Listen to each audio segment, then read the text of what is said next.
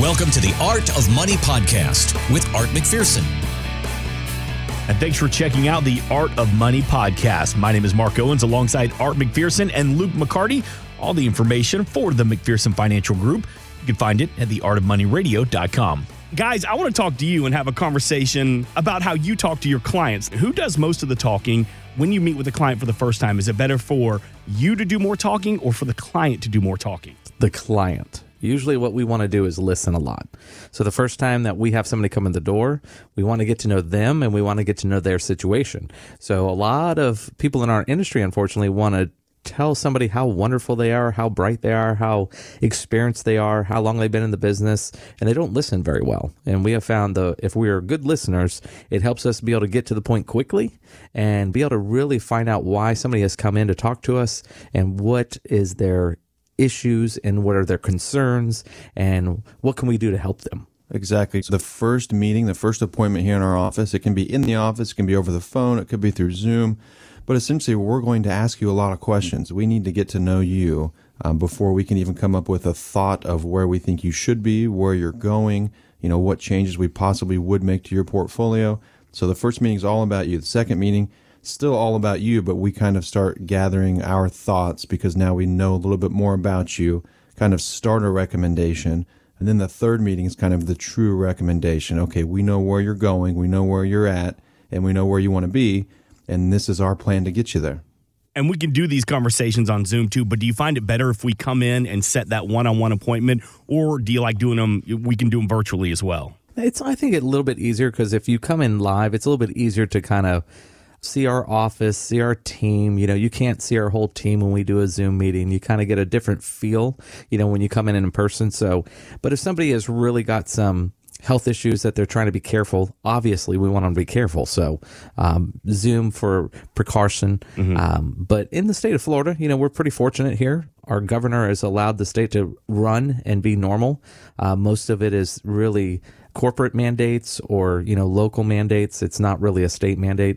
We are able to kind of function COVID-free in the state of Florida. So, but we have things that we're doing. When people come in, we are very careful and we have everybody take their temperature and we ask them some questions about where they've been. So we want to make sure everybody's safe. Don't make the mistake of not saying enough. So when you come to see Art and Luke and the entire team at McPherson Financial Group, give them all the information so we can set your goals to get you towards retirement. And Barron's Magazine recently listed some more mistakes. These are the top 3 mistakes that people make when saving for retirement.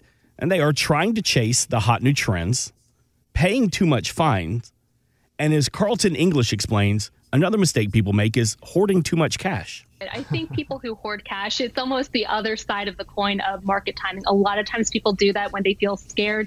They kind of sell at the bottom. They think they'll know that right moment to get back in and be in the market. And of course, they miss that. So cash hoarder as a market timer, does she have a point? And are there better ways to put your cash to work? Being a cash hoarder, it works when the market is going down and you time it perfectly. Other than that, your cash is underperforming inflation and you're technically losing value with the cash. If you're going to hoard cash, you have to make 2 decisions, right? First decision is when to sell to hoard the cash. The second decision is when to buy to redeploy the cash. So that's a very hard game to play. So market timing is very, very difficult. But we do see people wanting to follow the trends, follow the hot trends. Recently, for example, like Bitcoin. Well, Bitcoin dropped 22% last Sunday for no reason or for some reason that none of us know. So you can be on a trend that stops very, very quickly. We had some clients about a month ago ask about Parler, investing in Parler. Well, Parler is a private company, but let's assume it wasn't. And now it's all of a sudden shut down. So be careful on the trends. Be careful on playing politics in with your investments. But yeah, there's definitely, we see the market timers, we see the cash hoarders, Yes. we see all that. And some people out of the preponderance of caution, do go to cash or request to go to cash for a while. And, as an example, if you went to cash prior to the election, we had a few people want to do that, like a couple weeks prior to the election, just so they didn't get caught up in election mess. But then the market did a really big rally, even though the election, was kind of unresolved there for a while because we had all the COVID news come out. So you had from November all the way through the end of the year, we had this really nice rally in the market that if you were in cash, you missed. those kind of things can cause a big problem. And like Luke said, cash right now is paying you maybe 0.5% if you've got a really great account you're in, and inflation is running about 2.3. So you're still losing value if you're just sitting in cash. So it's not a great place to be. For short periods of time, yes, but for a long period of time, it really hurts your portfolio. Can you explain Bitcoin to me? I don't understand what it is, and some people who have stock in it are bragging, but then some people are saying it's not legitimate. Do you have any information on it? Sure. So, I mean, Bitcoin is a cryptocurrency, so it is an online currency. The issue with it is not everybody accepts Bitcoin as payment, right? So if you have Bitcoin and you want to go to the grocery store, what do you have to do? You have to turn it into dollars to go buy your groceries. There is some underlying technology in it, called the blockchain technology, where, they're trying to streamline the payment systems. As you notice, if you make it like an ACH from your bank to another institution, it goes overnight. Well, in reality, it should be pretty quick. So that's kind of what the basis of Bitcoin is built upon, is that technology that does things instantaneously. You have the money, it's going to this person, this institution immediately. However, my thoughts on Bitcoin are it's only valuable because someone else thinks it is valuable, right? If all of a sudden nobody thinks it's valuable and you own a Bitcoin, it's not worth anything. Mm-hmm. So the value is there right now currently, but I am not an investor in Bitcoin. Our clients are not investors in Bitcoin. Okay. It's very, very volatile, moves up and down.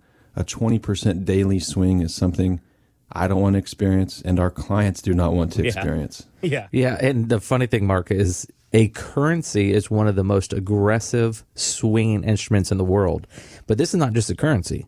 This is a digital currency with really no government backing. So you've got a digital currency, like with our treasury note, you at least have the full faith of the government and our treasury backing that currency. Well, we don't have that with Bitcoin. So you have a limited number of coins that are out there in the marketplace, and the demand of those coins are what drive the price, or the lack of demand. Like Luke was saying, if all of a sudden, there's a lack of demand, it falls 20%. That's a scary place to be, especially if you're a new investor and you just put $30,000 in the Bitcoin and you saw it drop by $4,000 or $5,000. So would you define Bitcoin as like what we were just talking about, a hot new trend? Yes, currently it's a hot new trend. It's been a trend for a while. It was really hot and then it was cold, and now it's really hot again. It could go hotter. It could go really high. It's one of those just unknowns. One of the other thing I'll add on to it is it's a digital currency, so you don't actually have it. It's out there in the cloud. There were some issues, 5-10 years ago of those being stolen, and you can't find them because you can never see it. It's way out there. It could be valuable. It is valuable, but it's something we just stay away from. And that's what I like about you guys is like, you're like, look, let me be honest with you when it comes to trends. Some are good, some are not so good. And that's kind of advice, and that's kind of help that the crew and the team at McPherson Financial Group want to help you out with. We're talking about the market a little bit. There's a new piece in Market Watch says there's a 73% chance that the stock market will end 2021 higher than it ended in 2020. Now, not real sure how reliable that prediction is, but if we buy into that, why shouldn't we be all in with the market right now? Volatility. Right. So over time, what this article is saying is that 73% of the time, on an annual basis, the stock market is positive. So given that, yes, it is a good investment over time, but if you need the funds within 1, 3, 5 years, you do not want to be all in on the stock market because things could happen, like coronavirus, right? What if you needed money in March of last year? Mm-hmm. That was not a good time to be in stocks. However, it rallied out. So now if you need it, you're okay, potentially. There's a good piece we show clients, and it's about how long you're in the market versus your probability of not losing money. And if we go out to any given 1 year, it's a toss-up, right? I mean, odds are in your favor, but it's a toss-up. You go out 5 years, 10 years, 20 years, it is in your favor to own stocks because over time, you are going to be a winner if you have enough time to let it go. Because basically stocks are a great hedge against inflation. You have a real value. So like, as an example, you're buying Coca-Cola. When you buy that piece of paper that says you own so many shares of Coca-Cola stock, it represents what Coca-Cola is. Coca-Cola sells Coke, and they sell all kinds of different food articles and drinks. But you also buy the plant, the equipment, the land, all those different things. There's real value there, and the value of that property doesn't go down typically. Typically, it's going up, and typically it goes up a lot faster than inflation. So that's why it's always good. It's just the volatility the market brings. Is it better now to hold Coke today, or should I sell it because I can probably buy it 6 months from now cheaper? Well, the market's always playing that game. It's always, is it a good time to sell or is it a good time to buy? And the market's always trying to be ahead of the curve. So the market wants to try to be 6 months ahead of the average person. And that's why we get the bouncing around and the volatility we get. Do you think with all the instability in D.C. right now, with it's going to be a Democratic administration, House and Senate, the market seems to be staying pretty steady throughout all of this? It has been a little bit interesting to watch. Weird times right now. We have the president of the United States that's still president, can't tweet, can't YouTube, can't do anything like that. He's been banned. He built a Spotify playlist. Can't even listen to that anymore. He literally has been disbanded from all the public forums for the most part. And then Parler, which was a very conservative forum, because there's a lot of people that were getting banned from Twitter just talking about politics or religion, and they were getting banned for what they felt like was discrimination. They started Parler, and now, boom, Parler's gone. So some weird times right now for sure. We are seeing some things, I had talked a little bit last week about that. We are supposed to have freedom of speech. We're supposed to have freedom of assembly. We're supposed to have freedom, to be able to go out there and build our business and do things. And now I saw that some of the people that went to that rally in D.C., there about 1,200 of them have been banned from being able to fly.